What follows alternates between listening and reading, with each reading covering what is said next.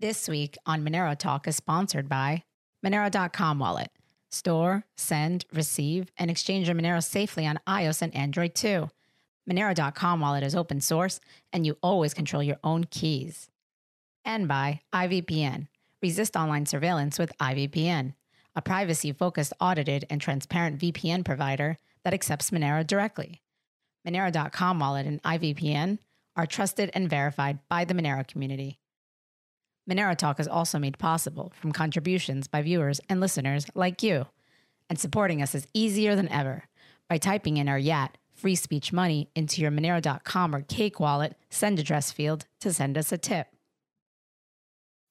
This week on Monero Talk. Doug and I headed out west to the Libertarian National Convention in Reno, Nevada, on a mission to find out if these liberty-loving individuals were aware of and already using and spreading Monero, and if not, to find out why. Overall, pretty much everyone shared the concern about the impeding element of traditional cash, but many had not heard of Monero or stopped to understand how Monero is different than all other cryptos and why it is best suited to become the global true digital cash utility we all need. We are happy to report it was a huge success. We talked Monero with tons of people who shared our passion for cash as a necessary tool for free and open societies. Onboarded a bunch of people on the spot to Monero.com wallet with the $10 Monero tip, and even made progress towards getting the Libertarian National Committee to accept Monero donations. Oh, and served up fresh gratuitous espresso. None of this would have happened without Monero.com helping to fund our trip and the funds they provided for tips. Thanks, Monero.com. The special edition of Monero Talk starts now.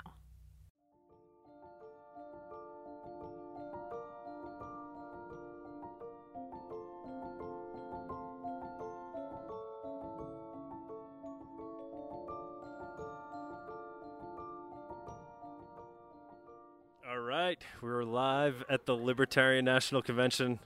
What's going on, man? I don't even think I caught your name. Matt. Matt's my name. Okay. Matt, so what attracted you over to this table? Monero, coffee. Okay. Yeah. I don't know. I'm a Monero enthusiast. Okay. Believer. So the reason I came today because I'm trying to figure out why more libertarians aren't also into Monero. Mm-hmm. What's your take? My take would be a lack of awareness. You see guys walking all over here with end the Fed buttons and T-shirts and hats and all that. It's an easy way to end the Fed right now, right? Is to just withdraw your own finances from their whole system. Yeah, couldn't agree with you more. That's basically what I'm trying to find out today. How'd you find your way into Monero? I mean, you obviously don't need to give all the details. Yeah, no, like, what was like the road to Monero? I was introduced to Bitcoin in I don't know, 2010 maybe. Fooled around with it a little bit. I'm sure there's a laptop floating around somewhere with a lot of money on it, like mini stories. And then kind of saw the transparency of Bitcoin and saw that was an issue, that you could never, Bitcoin could just as easily replace the Fed and augment their influence and power, right? Without with the transparency. So if you have the obfuscated transactions and obfuscated send receives amounts and all that stuff. So originally I bought some Dash years and years ago because that's kind of how they, the digital cash thing. That's how they introduced themselves and got into it. And we saw that was going nowhere. And the whole privacy by default thing is what sold me on it.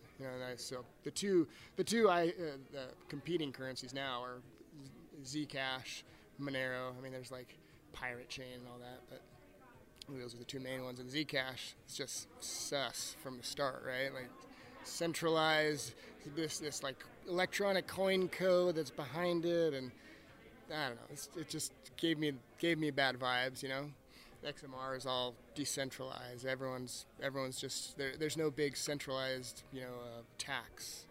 So. Did you hear Snowden talk this morning? I didn't. No. Yeah, I missed that. I missed that too. And supposedly there was a Q&A. Yeah. Oh, he just came out. He was involved in Zcash somehow, right? Yeah, he was part of the ceremony when they launched it. But we tried getting him on our show a year or so ago, and he wanted to get paid like $20,000 to do it, which is fine. Like, you know, so we offered to pay in Monero. Yeah. But then he then no longer wanted to. He got busy. He got busy all of a sudden. So I was like, if you're going to do it, you're going to have to accept Monero. And obviously the reason I want to have him on the show is because he never talks about Monero. Right. He only talks about Zcash. Yeah, and it's like you said, sus. Yeah. Yeah, right. And Monero, like privacy by default, continual implementation of improving the protocol, right? Like there's a big community behind it, like the cash cards thing where it's just constantly at the top. Darknet markets are all using it. Like it's the choice has pretty clearly been made by those who have a real interest in privacy, right? Right. The market that actually cares about privacy 100%. is choosing Monero. Right. So the market is indicating which one so is. A guy like me who falls within, not philosophically, but falls within the like, I don't really have anything to hide, right?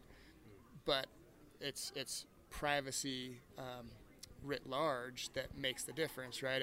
If only you are trying to be private, then they can go, oh well, this guy's not hiding this. What do you have to hide? And they come after you, right? It's when we all get on the privacy train that true privacy is achieved, and it's necessary, right? That's what we want. Because when I do have something to hide, I want to be able to hide it. Oh yeah, 100%. Yeah, so I'm running into quite a few people that are like, oh, but how about Zcash? I feel like there's some people like from New Hampshire I've spoken to today are saying like, Zcash. I just think it's interesting how you see these things getting marketed. Yeah. I don't know what's any.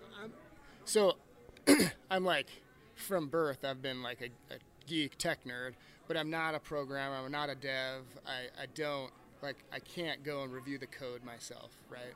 Like I have too many other things on my plate. I got a family and a job and all these things, right? I can't devote my life to like reviewing the code. So I have to rely on other people who I can trust. Like self-privacy is a guy who looks trustworthy, right? And I follow him, and you kind of have to follow your gut, right? With anything, you walk down the street down there and you see. Well, I mean, there's data to look at, right? The data is how many people are contributing to the project, right. How long have they been contributing, how long has the code been getting looked at, who's auditing it, what are their abilities. Even that, like a non-developer, it's hard for me to decipher what's the truth and what's not. No, I agree. I'm in the same exact boat. Yeah. But I can see the people who have a vested interest in the benefits that are being put out there, right? Monero, the benefits of Monero are being put out there are like privacy by default, and unbreakable cryptography, right? Like that's the main selling point, right? Cheap, fast, whatever.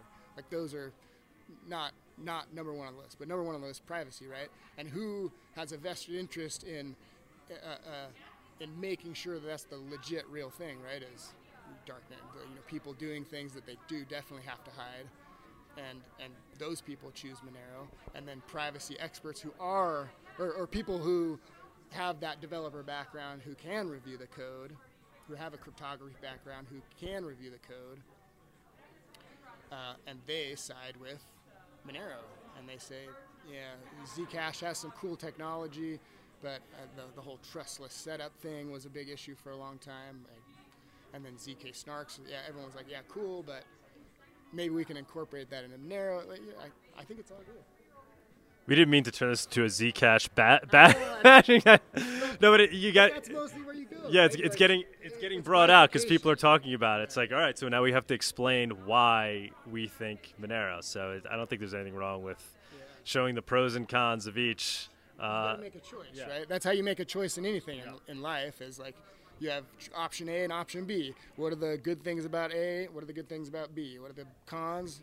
Cons, right? And then you say, I'm going to go here because that seems like the better option. And that's what I came down. Monero seemed like the better option. Same exact thing. That's same roadmap. Nothing against Zcash, right? Yeah. Like same here. Zuko seems like a smart guy. Seems like a nice guy. I've interacted with him a little bit.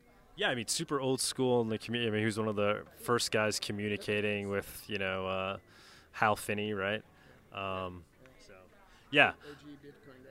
yeah, OG Bitcoin guy. So, what brought you to the Libertarian Convention? Uh, I'm a libertarian, like have been forever. A small L libertarian, anarchist, or kind of swaying more towards agorism. Came here to kind of see what I could see. What's your take? It's in town, like my hometown. Oh, okay, okay, Easy. okay. I can't avoid it. Like just 10 minutes from my house. So, what do you think the future looks like in terms of where we might be headed in the United States with regards to government and liberty and the form of government we might ultimately have here? I mean, do you see a transition taking place with things like cryptocurrency? What's your? I know this is a big question, but it sounds like this is something you think about. I do, yeah. Right? Too much. Like you're saying you're an anarchist, so let's say if your philosophy in your mind was the one that gained market share, what would that world look like? Well, like the smallest minority is the individual, right? The only border is my border and your border that abuts one another, and essentially the government is you and your family, right? And that's an anarchist. You can read lots of people like Robert Murphy has some stuff on what a society, an anarchist society would look like, or an ANCAP society would look like. Hoppe has his what it would look like. There's lots of opinions, but where it's going, God, man, I don't know. I think about that. I talk to my wife about it, and I don't know. It doesn't look good. Doesn't look good. Do you think something like Monero can be co-opted and essentially defanged by the government? Man, I hope not. I hope not either. I mean, I got nothing. I don't see any other better option. So obviously hoping that right. You put your eggs in the basket that looks most plausible, right? But over the last 2 years, I guess what do you see as the biggest risk to in 20 like January of 2020, what 2020 and 21 and 22 would look like? I would have been as wrong as you could be, right? Like telling Americans that they have to stay in their house and they have to take these shots that we're just telling you are good, and everyone would just be like, oh yeah, okay, whatever. That's the scariest part. Isn't what the government's trying to do? It's the reaction that the masses are having to it, and they're just going a lot. That's the issue. And I thought I had a pretty good read on what people would put up with and what they wouldn't, and I was as wrong as could be. So I don't know. Don't look at me for predictions, I guess. I feel like the libertarian movement and these ideas we're talking about is a growing trend. I feel like. I know, but I've been wrong so much. I'm twice bitten, Especially as because crypto is becoming the way to fund these ideas. Yeah, that's a good sign, right? And I think seeing what happened with the Canadian trucker thing was a wake-up call for a lot of people, right? Even the BTC maxis, I think, get a little bit uncomfortable when they see what happened with those guys, Yeah, it's extremely hard to ignore. I think their argument is that Bitcoin has the liquidity, so it's worth attempting to use it anyway. And then I think they say, well, it's going to get fixed, like second layer solutions. That's what that's their go-to is it'll get fixed. But the thing is, that's what BTC kind of one of the selling points of is it's glacial, right? It doesn't change, and they're so loath to change anything with the base layer. I don't know. I'm not a dev. It's like catching. You're a surfer. Yeah. I see. It's like catching a wave, right? Waves come in sets, right. And you got to catch the right. There's the first one, but that wasn't the right wave. Monero. It's a lot of it. I think has to do with timing, right? Yeah. So you needed Bitcoin to happen for Monero to be discovered and launched. Bitcoin offered that initial trust, so you could see the ledger. Transparency was necessary for the first step. Right. Yeah. If you're going to show somebody the light, you're not just going to you got to slowly expose them to it before you just shine it in their eyes. So now people have gained trust in that basic technology, and now they're ready for the next layer of abstraction. Yeah, I love it. I'm sold. Let's make it happen. All right, brother. I'll let you go, man. This ended up being quite the conversation. Yeah, it's good to talk to you. You enjoyed the coffee? I did. It's very good. Just give me a little pep. All right, cool, man. Thanks.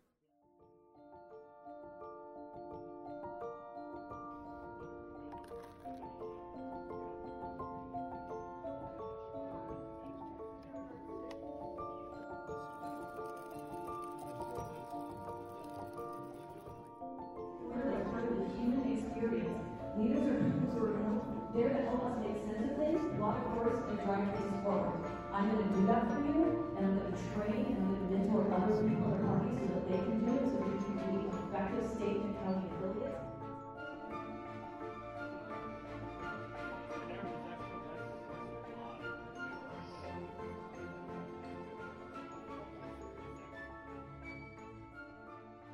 All right, we are at the Libertarian Convention in Nevada, and I'm here with Dan, Taxation is Theft, Berman. What's going on, man? How's it going? It's going awesome. So I am told that you are the guy to talk to with regards to cryptocurrency. I came here on behalf of Monero cryptocurrency. We can get into that. But I really came to try to understand what the general sentiment is among the libertarian community. And I'm told you might have some good insight into that. I can't speak for other libertarians, but I can say Monero looks pretty awesome to me. So there's lots of cryptos out there. Bitcoin I see as kind of like it was the first to market. I think that's kind of the king, but I like the privacy that Monero has. So like I've been looking at that and kind of getting into that. I'm still trying to figure out how to set up my wallet, but okay, I see that as like that. Like I see that as like the next big step. Like I see like Ethereum had some cool things to it, but like yeah, I don't know. Okay. We'll send you some Monero. We'll get you set up. Or do you hold any crypto like natively on your smartphone? Yeah, so I have a wallet that's got like all my stuff in there. The wallet I have doesn't support Monero because and I tried setting up long story. Okay. We'll get you using Monero.com wallet. That's the one we prefer. You hold your own keys on your phone, but we'll get to that. So, right. Would you say then is the sentiment with regards to Monero in the libertarian world? I know you said everybody obviously has their own opinion, but is it something that's talked about in the libertarian community? Yes, I have heard people talk about it. I know there's a lot of concern because of government regulation getting into it, because it's like, oh, this provides actual privacy. We can't have that. We need to be able to monitor all your transactions. So that's kind of, I know it's a concern for a lot of people, but for other people, it's like, no, that's the good thing. Like, it's kind of like, okay, how do we weigh this out? We have additional security, or we have government regulation that's going to interfere with this. And it's like, well, if it's on the blockchain, it's like, we don't, like, why do we care what the government thinks at the end of the day? Right. Are most libertarians against regulation in pretty much in general? Yes. The problem is a lot of libertarians like to follow the regulations until the regulations change. So a lot of them want to, basically change the environment so that we can do things that we want to do. I personally believe that's never going to happen. We need to start doing some of those things, accept some of the risks in doing them. And eventually what happens is when the government realizes its laws aren't being followed, they repeal them because they want to save face. They don't want to look like, oh, we have all these laws we can't enforce. They look incompetent, right? We saw that with marijuana. I mean, like we're here in Nevada right now. It's very easy, accessible to get. A couple of years ago, it wasn't necessarily the case. Potential example there. Yeah, absolutely. There was a thing. I'm totally gonna like butcher all the facts on this, but there was a. I want to say it was like in Thailand. They passed a law where you weren't allowed to have like mannequins that were like too I don't know, seductive or like somewhere. And so all the shop owners took all their mannequins and they stuck them out on the street naked to protest this law. And the government said, okay, this is a stupid law. We can't enforce this. We can't throw all these people in jail. And they just removed the law. So it's like this is how we have to approach things, because these people do not respect what we want. They're there to control us. They want to monitor all our transactions. They want to control everything we do so that they can figure out a way to tax it and extract the value that we're creating for ourselves, force us into poverty and debt. That's what they're doing. And if we just say like, oh, well, we don't agree with it, but it's the law, we're going to follow it for now, then it's like, I mean, yeah, I get it, do that to a certain extent, especially when the punishment is like extremely severe. But it's like at some point you got to say, like, we know they're not going to give us permission to live our lives freely. We need to just stop. Martin Luther King said you have an obligation and a duty to disobey unjust laws. Like there is so much history in this country that has come from civil disobedience, people disobeying unjust laws. And it's like, I would expect that the Libertarian Party would be at the forefront of that. And I should say libertarians would be. I understand the party itself is like, it's an extension of the government and has to play by the rules just to exist. But there's so much that we can do as individuals to just say, like we're not going to take this. This is nonsense. You don't have the right or the authority, and we're going to, we have to stand our ground and fight this. Yeah, that's really what the cypherpunk ideal is, the crypto anarchist ideal, right? It's create technology that the government essentially can't regulate and can't stop. Yeah, absolutely. So do you think, is that how you kind of assess your cryptocurrencies, or what do you see as the value proposition for crypto? Do you think there's multiple cryptos that might offer different things, or are you most interested in something like a Monero that's just trying to be digital cash that can't be censored or stopped in any way? How do you look at cryptos in general? So I would say I've got 4 classes of crypto. One, I have Bitcoin because that's kind of like, first market. It's the safest, stablest. I know, relatively stablest, most stable coin. Then you have Ethereum, which I like because it has like additional utility to it, which is kind of cool. I have a much smaller percentage of that. Monero is kind of my next one because I like where it's going, and I want to see that go further. I want to see more people use that, especially like as we get to a society where people are going to be using this to buy a meal at a restaurant and that sort of thing. Like I see that as a major advantage and something we should all be looking forward to. And then my 4th is just the shit coins, which is like, I just like... You're a degenerate gambler. Yeah, basically. Is that a common thing among libertarians as well? I don't know. I wouldn't say among libertarians, but there's definitely a lot of us. So, do you think Monero has, or in theory, can a cryptocurrency exist in your belief that won't be at some point controlled or co-opted by some authority? Do you think this ideal is possible? I think it's possible, but I think it's also possible in the way that it's possible for America to be a free country. Like, you have to have, because you have like, I don't know if it's susceptible to like a 51% attack or that sort of thing, but it's like you have to have people who believe in something and support it, right? If you have, most of America doesn't believe in support and freedom anymore. And because of that, we're losing our freedom constantly, right? They come out with a new law, and we're just like, okay, we're not going to defend our freedom, and it's even the people who are like hoarding guns to defend themselves against the government will not stand up to the government and say, you're not going to take this freedom from me. We lost that, and so in the same way, I think it's possible with crypto. If you just have a small handful of people, and you have major corporations that are able to set up like massive server farms to like take over the entire network, then it's like, yeah, you can totally lose control of it. But you have, and I get it, there's like different proof of stake and like, not so much compute power type, I don't know the technical details, all that kind of stuff, but like, I get it. There's like alternative kind of theories to that. But at the end of the day, I think it is something that if this is something that gives us freedom, we have to be willing to protect it. And if we don't, we could lose it. Do you think it is, aligned with the ideals of America, or do you think at this point in time there is some ground for the government to stand on as to why they might be able to regulate it? Is there even any justification there? I don't think there's any constitutional authority to it. I don't think there's any moral authority to it. I think the only reason they want to do it is because they want to monitor our transactions. They don't want to do it to prevent crime. Right? Like they say, like all this anti-money laundering, stuff that's going on. They say it's to protect money laundering because money laundering is like, that's how criminals get their money. And it's like, well, why don't you go after the criminals? Like you're going after the money and where it's going. And it's like, that money's going to go where it's going no matter what. You're not stopping any crime by doing that. You're interfering with innocent people's lives. just because they're transferring money from one place to another.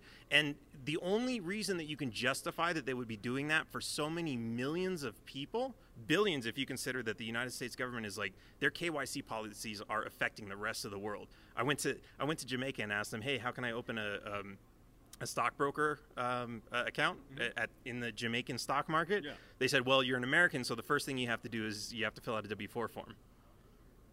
An IRS tax form in Jamaica, a sovereign nation, right? Why? Because the long arm of the United States. Exactly. So the only possible justification they can actually have for this, since we know it doesn't work at stopping criminals, is they want to know where money is moving so they can tax it. That's it. This is a heist. That's all it is. Mm-hmm. So Monero obviously exists. We tell those, the only thing that can stop Monero is this idea that Monero can be stopped, and all we have to do is start using it. What do you see as the barriers for that to happen, and is it possible? Like, so libertarians, there's a nice group of people here. I think if information got out there, most of them would agree that, and if they start to understand it, would agree that Monero is a good tool for this.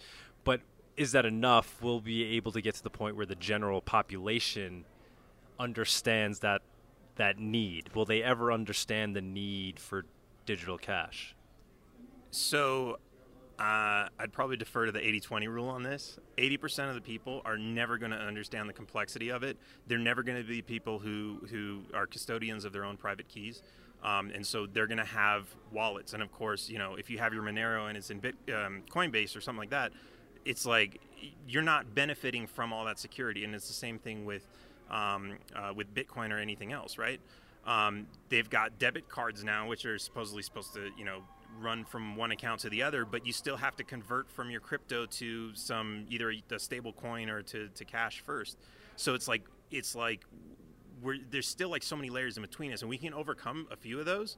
But at the end of the day, there are so many people like who just like habitually lose their keys, their wallet, their cell phone, and everything else. Like, they're not going to keep a lot of money in there. They're going to keep money in their custodial account. Now, if they want to keep their, most of their money in a custodial account, and then they have like their cell phone and they just transfer a couple $100s in there, and they get used to that, and like maybe they lose it every once in a while. Yeah, some people might do that. Some people might say, hey, I lost $5. I'm never going to do that again. So I think there's a lot of different types of people to consider.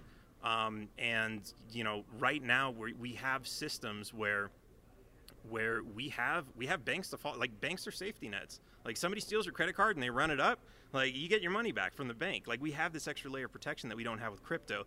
And I think for a lot of people, that's the biggest benefit for them. So it's going to be hard to get them to switch. But if you can offer them that same safety and security in a way that they can transact with everybody else who is holding their own keys, then I think that's kind of how you can get to a point where you can reach mass adoption and get people off of fiat.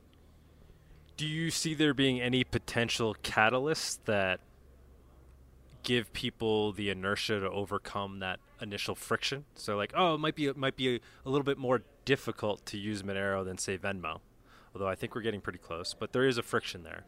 Do you predict there might be some catalyst that would push people over the edge, willing to, spend more than a minute looking at it to understand it, to be like, oh, you know what? It might be worth using this, even though it's a little bit more difficult than Venmo. Do you see there being any potential things that will initiate people towards doing that? Yeah, I think the biggest barrier to entry for a lot of people is they have to be able to like seamlessly transition from the systems they're currently using into crypto systems. So they have to be able to go to the grocery store and swipe a card or do whatever it is. If the grocery store doesn't accept any kind of crypto, they're not going to be interested, because I can't buy groceries with these. It's the same thing, when everyone was going for the gold standard or for gold coins and everything, they're like, I can't spend that, I can't eat that, I can't buy anything with it. So we have to and I think like this is totally a great opportunity. We have it's only a handful of POS systems that do the transaction systems for that. And so if you were to update those and get these POS systems to start accepting crypto, then it's like instantly you have millions of stores that now accept crypto, and they can, automatically convert it or something like that. You do that, and then, you start getting people to use the crypto systems, and then it's like, oh, well, I mean, if I can use it here, why don't I get paid in this? Or why don't I, transfer my money here or something like that? And I think also because of the history of the U.S. dollar and its safest investment and all this, like people are going to need to see that. I think crypto is going to need to get a little bit more stable before a lot of people are more comfortable switching their money there, and the U.S. dollar is going to have to get a lot more unstable before, more people. It's gonna take time, but I think every day more people are converting, and these tools would just kind of help catalyze more people to switch faster.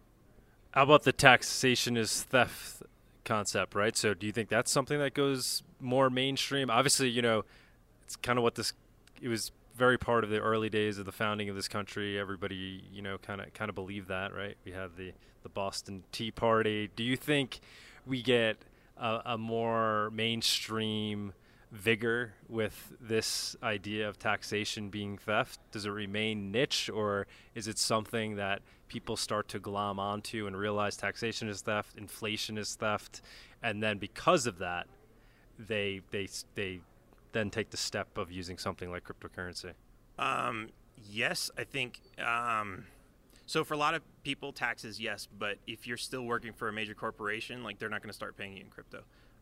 If you're doing exchanges with other friends, you might do it in cash anyway, or even with Venmo in small enough amounts that it doesn't get reported to the IRS. You're not paying taxes. So I think we still have a lot of the same systems. If you're working for the same people to get a big salary job for a big corporation, even if they did start paying you in crypto, they're going to report it to the IRS, and you're going to be paying taxes on it. So that's a completely separate issue.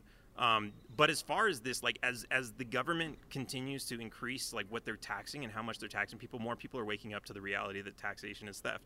Even the people who are demanding more taxes for the wealthy, like they're starting to get it that at some point, like, wait, you said you were raising taxes on the wealthy. Why are my taxes going up? Why are things more expensive for me? They're starting to get it. So I think a lot of people are coming around to that. It's still not as many people as we need.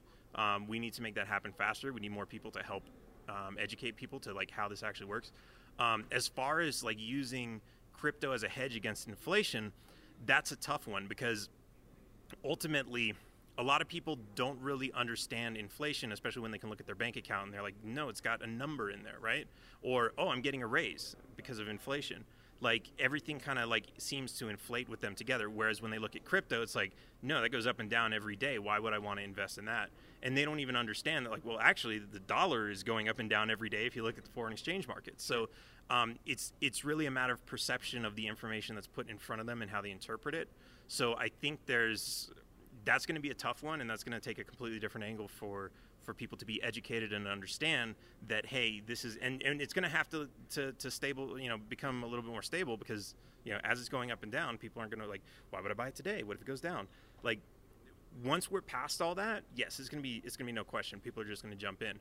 But as long as that's going on, it's going to be difficult for a lot of people. How about the elimination of physical cash? Do you see that as a potential catalyst?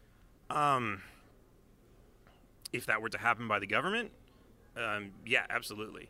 I actually don't advocate for that because I like paper, right? Like, I know it's worthless, but at the end of the day, it makes transactions easier. It's more anonymous than any crypto that's out there, because you take it out of an ATM and like you give it to somebody else, and there's no paper trail at all. And I get it. Monero's kind of like trying to do the same thing, but at the same time, what happens when the entire power grid goes out? Which some of the places I live in Mexico, that's normal, right? So sometimes you lose touch with the network, and it's like during that time you can't exchange electronic currencies. So paper is a good backup to have. I don't like having paper that's controlled centrally by the government, but and I don't know. But do you think paper will effectively disappear? It's already gotten pretty extreme. I would say if that were to happen, that would be scary. Because if the network goes down or if the power goes out or like whatever happens, like we've got nothing. So I think it's a good thing to fall back on. I think it's, it's like gold, right? Nobody runs, like people who collect gold as a hedge, they don't run around spending it every day. But they have it just in case. And if the shit hits the fan, some people trade silver, some people trade ammo or alcohol or like you have things of value that you can trade. And that's kind of like the idea of paper is like, even if we're bartering with bullets, like paper's still better because it's more liquid. Like more people can, that was the whole point of the creation of paper. So I think it's better to fall back to that than to be forced to fall back all the way to barter. So what motivates you, man? I mean, you're out here, you got your crazy hat, I got my crazy hat. You're obviously a very passionate person. You're on a mission. What is your mission and what keeps you motivated towards that mission? Man, I think the simplest way to explain it is I'm sick of seeing people oppressed, mostly by government. And a lot of people don't even realize that that's where the oppression is coming from, because at the same time they're being oppressed, their oppressor is telling them, I'm protecting you.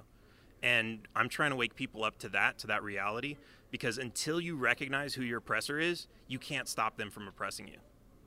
Awesome, man. Where can people learn more about you, follow you, check you out? I've got my merch store at taxationistheft.info. My personal page is Dan Berman, I don't even know. danforfreedom.org. I've got a million different projects going on, so I try to link them all to danforfreedom.org. We have a wine we're selling, Blood of Tyrants. We have a million different projects. A lot of them are educational based and trying to change the way that just the public thinks about the role of government, because that's ultimately where change is going to come from. It's not going to come from new politicians with new ideas. It's going to come from the people understanding that what the government is doing is oppressive, and we need to change that. You have a podcast? I do. I haven't podcasted in a while, but it's Taxation is Theft. It's on YouTube, youtube.com/Taxation is Theft. It's also on all the major podcast places as Taxation is Theft. And we're on a Roku channel also, which is regional prime television. So what's the deal with the wine thing? It's the blood of tyrants. So the tree of liberty must be watered from time to time with the blood of tyrants, and we have the blood of tyrants, so you can water the tree of liberty. It tastes like freedom. Would you be willing to sell a bottle for Monero? I can't sell you a bottle, but what I can sell you is a token, and the token comes with a free bottle. Oh, that sounds like an even better deal. I yeah, get 2 things. Yeah, perfect. So, want to do it? What do you have? You have an iPhone? I do. Well, I got to set my wallet first. Okay, so we'll do that offline, Yeah. and I'm sure it will work out just fine. Thank you so much, man. Greatly appreciate it. Absolutely. Thank you. All right, we are still at the Libertarian Convention, and we're working our way up the ladder, I feel like. We've arrived now at Jeremy Kauffman. What's going on, man? Yeah, it's great to be here. It's my first Libertarian Convention. Really? I would think you're like an old school... No, I'm not. I mean, I've been a Free Stater for Free State Caucus I'm representing here. I've been a Free Stater for, I guess, approaching a decade. But I've actually I haven't been super involved with the LP until just maybe 2 or 3 years ago. So it's really fun to be around so many libertarians. I will enjoy that part. The convention and all the drama about votes, and it's very slow and boring. But I like seeing all the people. That part's a lot of fun. You want to quickly explain the drama that's going on? You don't have to get too much into it, but if you could quickly explain to the viewers. Sure. Well, it's elections. It's politics. There's various factions and people who are trying to get elected and have various positions, but sometimes what they do is they make these motions, and you have to vote on the motions, and people do this some people want to grandstand and give these talks, and it ends up being very slow, and people a lot of times the votes have to be counted manually. So I don't think, if you're the kind of person who finds this specific part of it like a fun time, I don't think you're a normal person. Which goes for most people here. True, and maybe I'm not either. But I love being around all the libertarians. It's you get to see all these people have these conversations, and this is important. When I'm like dragging it, I'm not saying that it's not important. It's important. I want to see the best possible people in charge of the party. I want to see the best possible Libertarian Party. So I'm not trying to act like this stuff doesn't matter. Just not exactly my cup of tea. Yeah. So you're running for office. You're running for U.S. Senate. You have any shot? I ran for U.S. Congress back in New York as a Republican, so I have an idea of what all this entails. What do your prospects look like? Yeah, I mean, I think New Hampshire is the most libertarian state in the country. There's a very dense network of libertarians there. There's a bunch of Free Staters who are working on the campaign. Full credit to them. I think that if there's any state where libertarians can win, it's going to be New Hampshire. I do think the Libertarian Party, I think it is realistically, it's tough to go from 2 or 3% to 50% in a year. But I do think we can have a record-breaking turnout. Like, that's kind of what I think. There's other ways that we can win. I think we can influence the race. I think that we can cause certain things to be talked about. That's honestly a big part of why I wanted to be involved with the Libertarian Party again, was because I think the Libertarian Party's job is to be representing the libertarian perspective, and I felt that at times it was a little bit, kind of weak in that, and that's I'm excited for some of the new people that are coming in. But yeah, look, we're going to make some noise. We've already put out a couple of campaign ads. One is called War is Gay, and the other one is called Power to the Lizard People, I think it's called. They've been very well received. I think like hundreds of thousands of views on the War is Gay ad.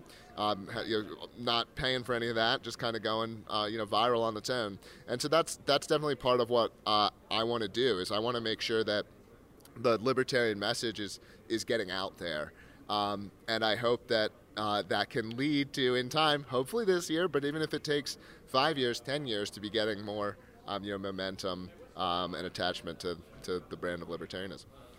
Yeah, man, I have a lot of respect for you. I look around, I'm always looking around, where are the real, true, liberty-loving people? Yeah. And then I met you, and I was like, that guy, he's one of those guys. Yeah. Like, where does that come from? Have you always been that way? I think I kind of have, which is also part of why I'm big on the Free State stuff. Like, if you talk to a lot of people who became, and you've been to the Pork Fest, so Yeah, amazing. yeah. So I mean, even more libertarians than here. And it feels really good to be around a bunch of people who share your values and think in a way that's similar to you. But if you talk to a lot of libertarians and you say, well, how did you become a libertarian? Like, they generally point to, like, either it was a book or it might have been a speaker. And they're like, once I started hearing these ideas, they clicked with me, they resonated with me. I was like, this is my stuff. This is, and yet there are a lot of people you can show the same exact stuff to. They're not persuaded by it at all. They're not moved to become a libertarian. And so I think, like, this libertarians, it's tough. We want to believe that our ideas are the best and everyone should believe them. But then if you're, like, I think it's possible that there are some people who just aren't libertarians. Yeah, are there enough of us ultimately? Well, there's enough of us that we deserve a homeland. There's enough of us that we deserve a libertarian place, a libertarian city, or a libertarian society, society of some kind. I wouldn't expect it to be utopian, but it's a very large world, and there's millions of libertarians. How can there not be some space where libertarians are allowed to live closer to the way that they want to be living? And that's why I'm a Free Stater. It's why I moved to New Hampshire, because if you recognize that, hey, we're probably not going to win at the national level, but there are millions of us who really believe these things, and they've been concentrating in New Hampshire. More than 6,000 libertarians have moved to New Hampshire explicitly to make the state more libertarian, and it's working. I mean, there's like 100 elected libertarians in not big L party libertarians, but they vote as libertarian as Gary Johnson does. They vote as libertarian as Justin Amash does, and there's more than 100 of them that are elected, and a lot of that has happened through this movement. And so to me, I have optimism for liberty in the state of New Hampshire. I don't have optimism for the future of liberty so much for the United States. Right, that was my next question. I mean, obviously things are kind of seemingly worse than at least in our lifetime, right? Yeah. In terms of what we're feeling with tyrannical the wrath of a tyrannical government. But do you think that can go mainstream a little bit? There'll be some catalyst that will wake up the mainstream and turn them towards liberty?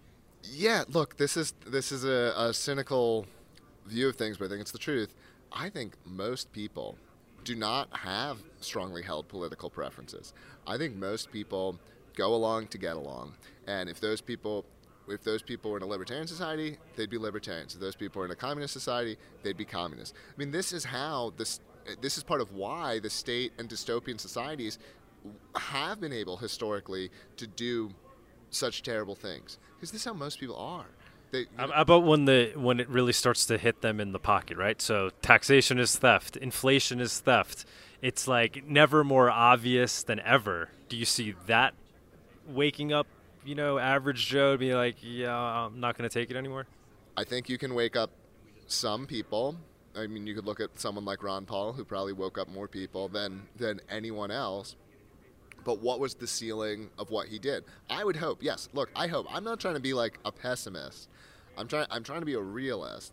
I think it's possible. I'm not going to say rule it out. Like, look, I would love it. Like, I'm a big Dave Smith supporter. I think Dave Smith is very energizing. I think he's funny, and he can put a message out there in a way that is more likely to convince the average guy than anyone. I'm still, if I had to put a bet on it, I'd still kind of bet against it. I'll support it. I'll do the work, whatever.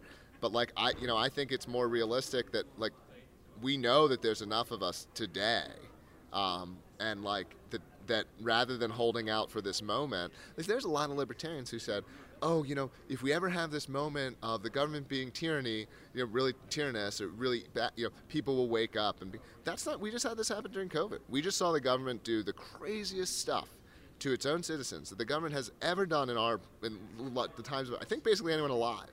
I don't know how far back you have to go in time. So, but that did not make a bunch of people more libertarians. It agitated the people who already were libertarians to get off their ass, because they were pissed off. How many people did it make libertarians? The answer is obviously not zero. It did make some people libertarians. It did wake some people up.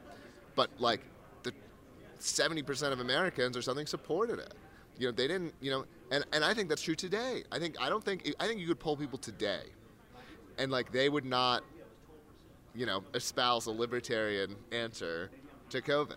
Do you see any other potential? Obviously, so this catalyst didn't work out, right? That seemed like an obvious one. How about things like central bank digital currencies, taxation on unrealized capital gains? Do you think there's going to be some mass surveillance of transactions to the degree that it actually starts to affect people's lives? Do you think there'll be events like that maybe push some people over? Yeah, events that are going to push some people over, that's always going to happen.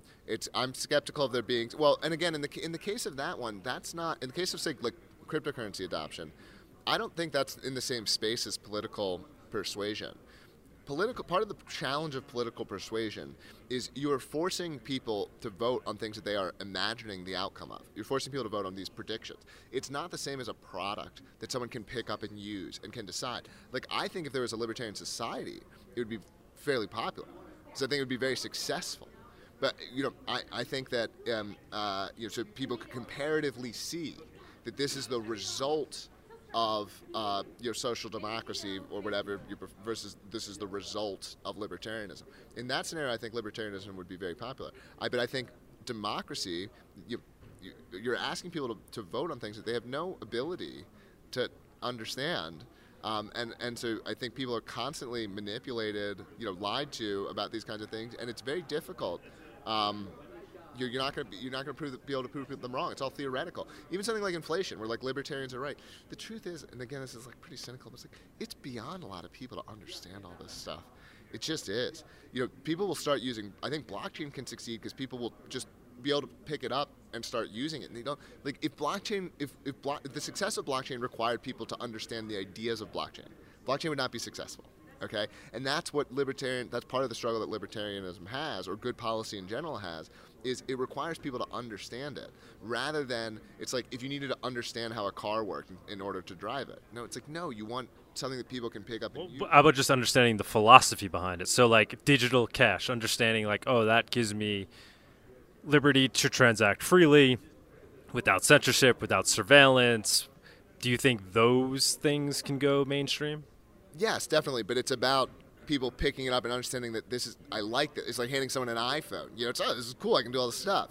It's so the more it gets to that level, in the beginning stages, it required people to understand the theoretical implications and predict this stuff. And now and I think blockchain is already making this leap, but now it's got to sort of cross that gap from something that people believe in and understand the implications of, to something that, because to go fully mainstream, people just have to be able to pick up and use it. It has to benefit in some way. They have to understand that this is going to save me money, or this is going to have whatever properties it is, that if I put my money in this, I won't lose 10% a year to the government. They have to there has to be something that is tangible and understandable. They don't have to understand how it provides those things, but there has to be something that's providing. And if you're meeting that test, then it'll go mainstream. What really motivated me to come here was to actually just talk to libertarians and understand actually why there isn't more Monero adoption here? Like, are they aware of it? Are they aware of it but they don't care about it? Are they aware of it but they have criticism and they're not adopting it? Because I just feel like it's kind of a match made in heaven. Yeah. It's this technology that all they have to do is start using it, and it will fulfill some of the ideals that they want to achieve very easily if they all just collectively use it. What do you is there a disconnect there? Are they using it? What's Yeah, I mean, so I agree with you. In terms of here, well, I haven't seen a ton of vending, so I actually don't even know. I actually would have guessed if people were vending that they would take cryptocurrency. well, like the general libertarian? Is he aware of Monero? Is he into Monero? Is he just aware of crypto in general? Does he care about digital cash? Yeah, I think so. I mean, I think libertarians and cryptocurrency, especially the early adopters, I think there's a ton of overlap between those two communities. I know in New Hampshire, we have these sort of like agorist meetups, these community meetups where people are trading goods or selling services, and everyone at those takes crypto. I mean, I buy beef from a local farm, and I pay them in Bitcoin. So. Yeah, there's a ton of adoption. We go to meetups, people pay their checks in crypto. It's hard. One of the things that is still a struggle for crypto is it meeting that test that I was saying about, like, is this just better? Is this and so if you want to get merchants and so on, it's like it's got to be better than a credit card. It's got to be better. There's got to be a reason. Or if you want consumers to use it, hey, if I pull out my credit card, I get 2% cash back. Why am I supposed to use this thing? And for libertarians, you can appeal to the ideals, but appealing to the ideals won't get you to the mainstream. Appealing to the ideals can get something started, but if you want to get to the mainstream, you've got to appeal to benefit. There's got to be clear benefit to people using it. How about just Monero in particular, or privacy coins in particular? Like you said, you're using Bitcoin to buy your meat from the local farmer. Why aren't you using Monero? I don't know. They probably don't take it. Which guy is it? I think is he at PorcFest? Is he the guy that was making the amazing burgers at PorcFest? I'm talking of Bardo Farm specifically. I'm probably gonna get called out. Someone's gonna watch this video. Jeremy's gonna be like, Jeremy, Bardo takes Monero. Yeah, because he does. If that's the guy, he definitely does. I don't think it's that guy, but it actually wouldn't surprise me if they do take Monero, and I'm just not using it. I do have some Monero, but I don't actually carry the Monero around on my phone, and so I'm not in the habit. So simple as that. It's just because you're already a Bitcoin user. There's not enough reason for you to start using Monero. Yeah, Bitcoin's like the only one. I have some Bitcoin on my phone, so it's like kind of like having cash in your wallet. And I'm not. How about the traceability of it? Or you're not so concerned about that? You think it's not as big of an issue as Monero people make it out to be? No, I think the properties of Monero or Zcash or the other ones in this space, I think they're theoretically better. I think it makes sense. This is a good question. I don't know the answer, but I think you've got to be looking to sort of like user experience or branding type things as to why this is. I do not think success will come from getting people to understand implications. The ceiling of that is low, of how many people you can get. And so you need to be, there needs to be tangible benefit to the buyer or the seller as to why they should use this thing. And I actually think privacy isn't sufficient. Not for everyday purchasing. I think Monero could become the standard for, or similar things could be the standard for purchasing things that people are where they're especially concerned about privacy. And I'm not suggesting something illegal necessarily, but there are just certain goods that people have a lot of privacy conscious around whether they purchase them. Maybe things in that space. Maybe things that are illegal. I think like that's what you'd be looking at things in that direction as to who is benefiting from it today. I don't know. I want to. Like we see stores that like cash is king, right? People would prefer to get paid in cash than with credit card or Venmo. I mean, traditionally, that's changing among young people. They don't really realize the difference, but there is those business people that run small businesses rather receive cash than use credit card transactions. Why won't there be that same desire for something like Monero, which is then more cash-like? Yeah, I hope that they will be. I'm not ruling it out, but like we've been on this road for however many years, probably at least 5. I hope maybe the graph says it's accelerating and it's on the way. I don't know. You'd have to kind of like look at the data. I would hope that it happens. Definitely in the dark markets, but yeah. those That's a niche area. Right. Well, I mean, I think like it does kind of show that you have the best fundamentals, and I think if you have the best fundamentals, that is the most likely thing to cause you to sort of moving up from there over time. I don't think that's a bad thing. The whole point of these things is supposed to be that they have the properties of digital cash, the upsides and the downsides, and so that I think it's some people don't like this idea of like talking about cryptocurrency being used to do illegal things. Now, I'm not encouraging illegal activity, but I think if a cryptocurrency is being used to do things that are illegal, that's like possibly a testament to the tech. I don't think that's necessarily a strike against it. So you're running for U.S. Senate. What do you think the policy should be in the United States with regards to cryptocurrency, Monero, Bitcoin, whatever? No, get the government out of it. I mean, I want all anything related to financial things to be strongly deregulated, essentially entirely deregulated by the government.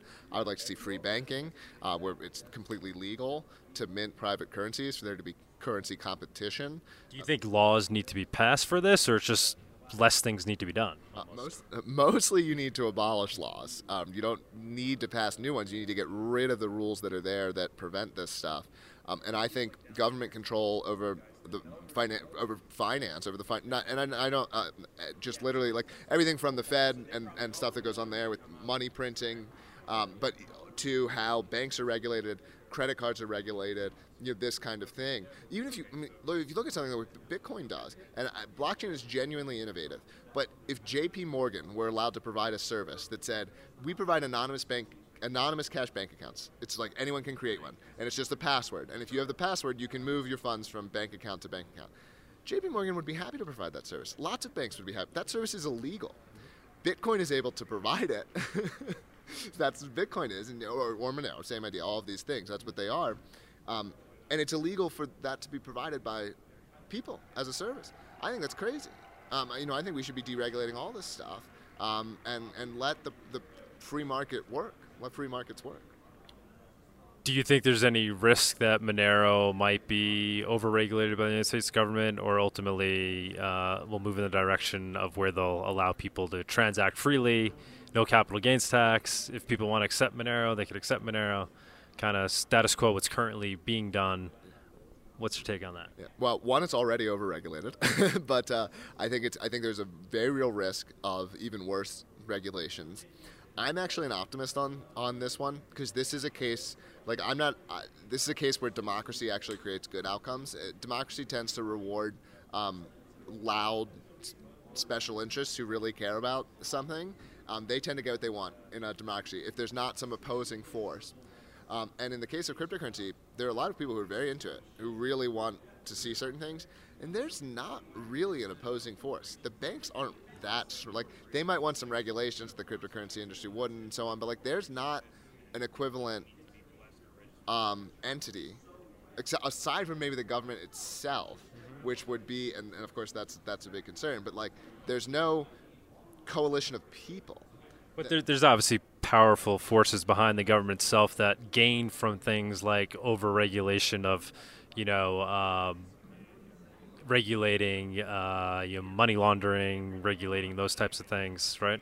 Totally. But one of the reasons we see more and more politicians talking about cryptocurrency and adopting it is because politicians are narcissistic panderers for the most part, and they see that there's a lot of people who care about this, and so they start talking about it.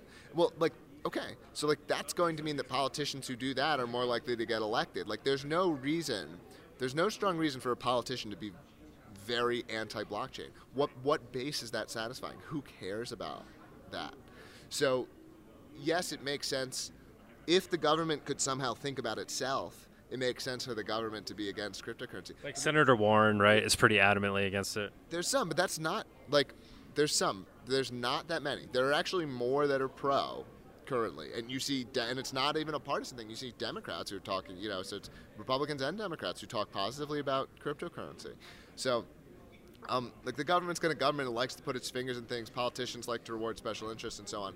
But I think the kind of strong anti-crypto regulation, I actually think it's pretty unlikely for these. That's my prediction for these reasons.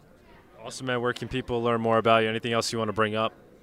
Yeah, I mean, I hope if you're not watching this video on Odyssey that you go over to Odyssey, follow Monero Talk on Odyssey. Great place to find lots of cryptocurrency content. If you want to support my campaign, you can go to Kaufman, number 4nh.com. If you want to follow me personally, I'm also very active on Twitter under my full name, Jeremy Kaufman. Anything new coming down the pipe with Odyssey, and what's going on with the lawsuit? I can't really get into that stuff. So let's just say there is big stuff coming down the pipe, but I want to get. All right, awesome. Thank you so much for your time, man. We love Odyssey and love what you're doing over there in New Hampshire.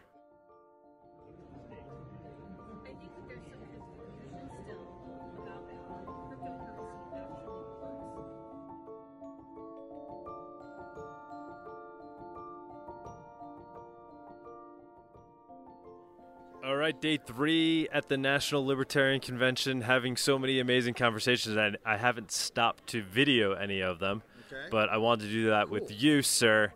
You have some opinions on cryptocurrency and privacy coins in particular. What's your take? Yeah, I first got involved in Bitcoin years back, and Bitcoin, unfortunately, is not private. Neither are most cryptocurrencies. There's only a small handful of cryptocurrencies that are private, and private by default, which means you don't have to turn the privacy feature on and off. It's always private. And the most popular of those cryptocurrencies is Monero. And if we converted over to Monero, it would bring us a long way towards establishing a libertarian society. Yeah, so why aren't more libertarians already as gaga over Monero as people like me and you are? Like, what's the disconnect there? I think a lot of them don't know about it. A lot of them don't know about it. And, there's libertarians of different ages, and some of the older libertarians are less knowledgeable about cryptocurrency. And there have been some libertarians who've talked about cryptocurrency, but I just don't think they know a lot about it. They've heard of Bitcoin or Ethereum or something like that, but a lot of them just don't know about Monero. And I've been actually trying to change that myself. I was actually the person who got the Libertarian National Committee to accept donations in Bitcoins several years ago. I was posting about it online, and an LNC at-large rep saw my post and liked it, so they took it to the LNC for a vote. And there were some naysayers on the LNC who didn't believe in Bitcoin. But we went back and forth. We had some debate, and I hooked them up with a company that converts Bitcoin into Federal Reserve notes so they can report it to the Federal Elections Commission. And they passed it. It ended up being a big success for the Libertarian Party. It helped the party, raise a lot of money that it wouldn't have raised otherwise. And I've been trying for the last few years to lobby the LNC to accept donations in altcoins, which are any cryptocurrency that's not Bitcoin. And so far they haven't done it, unfortunately. But hopefully we'll get that. We'll get them to do it soon. Yeah, I've been talking to a bunch of people about that today, and obviously I'd love to see Monero added as a way to donate. Do you think it would be possible to have it as a way to donate anonymously if it was under the $50 threshold? Yeah, there are election laws, and it would have to be under a certain threshold, and we'd have to check out what those election laws are, because otherwise we're going to run afoul of the FEC, and that would not be good for the Libertarian Party, because we got to get candidates on the ballot and operate as a political party in the real world. But if people, it would be exciting to see the Libertarian Party take the lead there, though, right? Definitely. And I'll tell you what, I'm going to bring it up at the LNC meeting this afternoon. I'm not on the LNC, but I'm going to go to the LNC meeting. They just elected a new national committee at the convention we're at right now, and after the convention's over, they're going to have the first LNC meeting of the new national committee, and I'll bring it up at the meeting. Well, we could get this done today. Yeah. I'll bring it up, or at least try to get the wheels in motion. But even if it's under a certain amount, I don't think they have to declare it, but I don't know what that, maybe it's under $50. I don't know. We'd have to look that up. It might even vary from state to state. And then at the federal level, there might be a different one, but we'd have to find that out. But even if they have to convert the Monero into Federal Reserve notes, which would make it not private at that point, that it would still be good because it would help get the word out about Monero. You know what I mean? That, hey, the Libertarian Party is now on board with this really amazing cryptocurrency that is totally decentralized and totally private. You don't have to turn. So there are some cryptocurrencies that have optional privacy where you turn it on and off. And what I've heard is that about 90% of the people are too lazy to turn it on, or they don't know how to turn it on. So that means that a lot of the transactions can be tracked. But with Monero, it's always private. You can't turn the privacy off. Yeah, and that also ties into its fungibility, right? I Yeah. mean, so it's not just about privacy; it's about the currency actually functioning as currency should, where every unit equals every other unit. And if you have coins that aren't private by default, there's histories attached to each transactions, and transactions start to look different from one another. Yeah, and they could figure out, things through process of elimination. But with Monero, they can't do that. And I've heard that the IRS put out a bounty like $625,000. Yeah, for anybody. When they did it? Was it like 2 or 3 years ago? Yeah, it was a couple of years ago. I think half the bounty was they tried to claim, but then they never claimed the second part. But I mean, bottom line is, as far as anybody knows, Monero has not been cracked in any way in terms of being able to, trace transactions. Yeah, and aren't there developers constantly innovating on Monero to make it more private? Like I heard something that they increased the ring signatures, something like that. Yeah, 100%. So the Monero updates used to be every 6 months. Now it's longer, hasn't updated in a while, but there's an update coming up actually next month. And part of that is going from a ring size of 11 to a ring size of 16, which is going to greatly improve the privacy on the ring signature component. A lot of people don't realize, too, there's more to Monero's privacy than ring signatures. What else is there? So ring signatures obfuscate the sender, right? So there's multiple people signing, right? 11 currently, and it's going to move up to 16, and you don't know who this new actual signer is. Then there's confidential transactions, which obfuscates the amount being sent. So when you go look up the Monero blockchain, you don't see any amounts. There's no amount. You don't even see them. And then there's stealth addresses, which obfuscates the receiver's address. So like when I think we just sent you some Monero today on Monero.com. You showed your address. And we scanned it to send you your Monero. That address that you can't, there's nothing to even look up on the blockchain. It doesn't even appear. And a unique stealth address is made with each transaction, and there's nothing to then go look up on the blockchain. So that's the basic underlying tech for Monero. Yeah, I know a lot of people have used this to attack all cryptocurrencies, but I guess this would apply to Monero more, is that it's used by bad people for bad things. So criminals are using it and stuff like that. But, guess what, people, if you think that, the number one thing criminals use is U.S. dollars. So there's criminals are going to use all kinds of currencies and all the government currencies and everything else. And so here's another thing about Monero, and that is that say you're a business owner, and do you want everybody to see what your account is, and if it's in Bitcoin and you're accepting money in Bitcoin, everybody's going to know your transaction history, what your business is doing, who you're doing business with. But if you keep it in Monero, you keep that private. And so, can privacy be used for bad things? Sure, but so can anything else, and it can be used for a lot of good things too.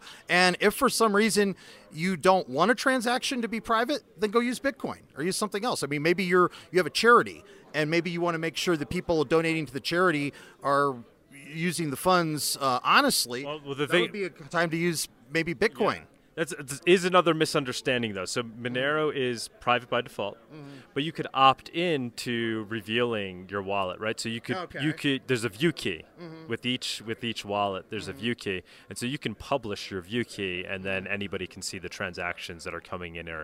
So if a charity was accepting donations in Monero, there would still be a way to see if it's being done, operating honestly. Yes, using view keys. Okay. That's to be honest, that's something that Monero needs to improve on in terms of how view keys function, but that's happening as well with developments. Additionally, with this upgrade, they're adding what's called view tags, which is going to allow the blockchain to sync a lot faster. So mobile wallets like that wallet that you just used today, Monero.com. It does take, when you open it up, it does take a minute or two, especially if you use Monero like a month ago, and now you're just reopening up your wallet again. You're going to have to sync and download that month's worth of transactions because of the nature of Monero. But now with this new development, sync time should be a lot faster. So there's constant development happening in the Monero project. What's Monero trading at right now? I haven't looked at it in a few weeks. I don't know. I think it's at like $200 but I don't know. I think everything's always- dumping right now. But Monero has actually been trending up against other cryptos in recent weeks. But yeah, everything's down. I think it's at like maybe 170. I'm not too sure. Yeah, what was it? What was the all-time high price of Monero? Wasn't it like $4.95 or something like that, or $500? Yeah, I think like $500. Yeah. Well, I think Monero has a really bright future. I think it's going to blow up, and it's probably a good investment if you're out there looking for something just to invest in. Monero's, I think it's a no-brainer investment. I think Monero's going to be really big. Yeah. Bigger than it already is. It already is big, but it's going to get a lot bigger. All right, Matt. Thank you so much. Yeah, maybe I'll come to the meeting with you. Come. How does that process work? How would one bring up? Yeah, they have a public comment session wow. at the beginning of LNC meetings. And I don't know if you remember the party or not, but even if you're not, you could come in and, I could just say, hey, let this guy speak, So you can Amazing. speak during public. Yeah. Come to the meeting with us if you're able to. It'll be right after the convention's over. So what time is that taking place? When does the convention end? I think it's going to be over. What time are you out of here? We're leaving pretty soon. Oh, yeah. Okay. Well, the convention's still going to go on for probably another, I don't know, maybe 3 hours or something. Okay. So if you're not available, I'll bring it up. All right, cool. Cool, man. Thank you so much. Yeah, thanks a lot. Yeah. Libertarian Party delegate from Pennsylvania. And back in 2013, I brought a proposal to then at-large LNC rep from California, Starchild, who's just walking in the room right now, that the LNC should adopt Bitcoin, donations in Bitcoin. And Starchild brought it to the LNC. There was some debate back and forth, and they ended up passing it. And I was the one who told then Chairman Jeffrey Neal how I hooked him up with a company that converts Bitcoin donations into Federal Reserve notes so they can report it to the FEC. And if you go on the LP.org website, the Bitcoin link is still up there, and it was a big success. So today, I talked to the people at the Talk Monero booth. That over there is Douglas Tuman, sorry. And during what we were talking, I told him the story, and we said, hey, why doesn't the Libertarian Party accept donations in Monero? Monero is a decentralized, default, private cryptocurrency. It's so private that no government has been able to track and trace Monero. This could be a great tool for pushing society towards individual freedom. And I think it can be converted into Federal Reserve notes so the LNC can be in compliance with the election laws. And back in 2019, I went to an LNC meeting in Northern Virginia, and I suggested that they accept donations in altcoins. Any cryptocurrency that's not Bitcoin is an altcoin, which is alternative to Bitcoin. And unfortunately, the LNC didn't act. That LNC didn't do anything with my suggestion. I'm hoping this LNC will. So I urge you to accept donations in Monero and other cryptocurrencies. Thank you.